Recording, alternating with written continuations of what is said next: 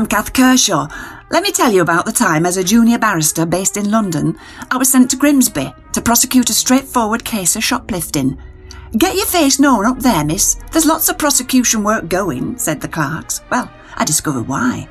Not just the obvious reason that there was lots of crime, but also because the court was at the ends of the earth and nobody else really wanted to go there, not even the Hull barristers who were just over the river from it. So there was I, leaving my flat in the dark just after 5 a.m. to catch the 5:55 milk train from King's Cross to Grimsby, change at Newark Northgate. It's the only train that can get you there in time for court. Expensive in 1992, at £67.50 return for a 6-hour plus round trip, and it's now about double that. And they called travelling on an empty, unheated train with no refreshments leaving before 6 o'clock peak time travel, huh? Anyway, the case. Man walks out of Mothercare in the shopping centre with a fully assembled cot from the front window display. Stopped running down the street with the upturned cot over his head, blankets and bumpers trailing behind him. No comment in police interview, no savings, no job. Open and shut. There was just an outside chance that he'd plead guilty after all, and I could be back on the 11:44 to King's Cross via Newark Northgate. This was in the days before the defendant had to tell the court in advance what his defence was.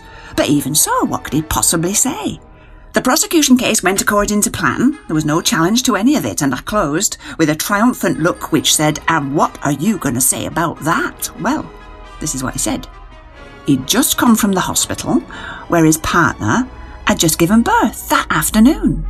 It was their first child. Lots of eyeing from the women on the jury, and their emergency payment hadn't yet come through, so he borrowed the cot, intending to pay for it when his money came through. He wasn't dishonest, he was ecstatic at being a dad for the first time, he said tearfully to the jury, who promptly acquitted him in 10 minutes.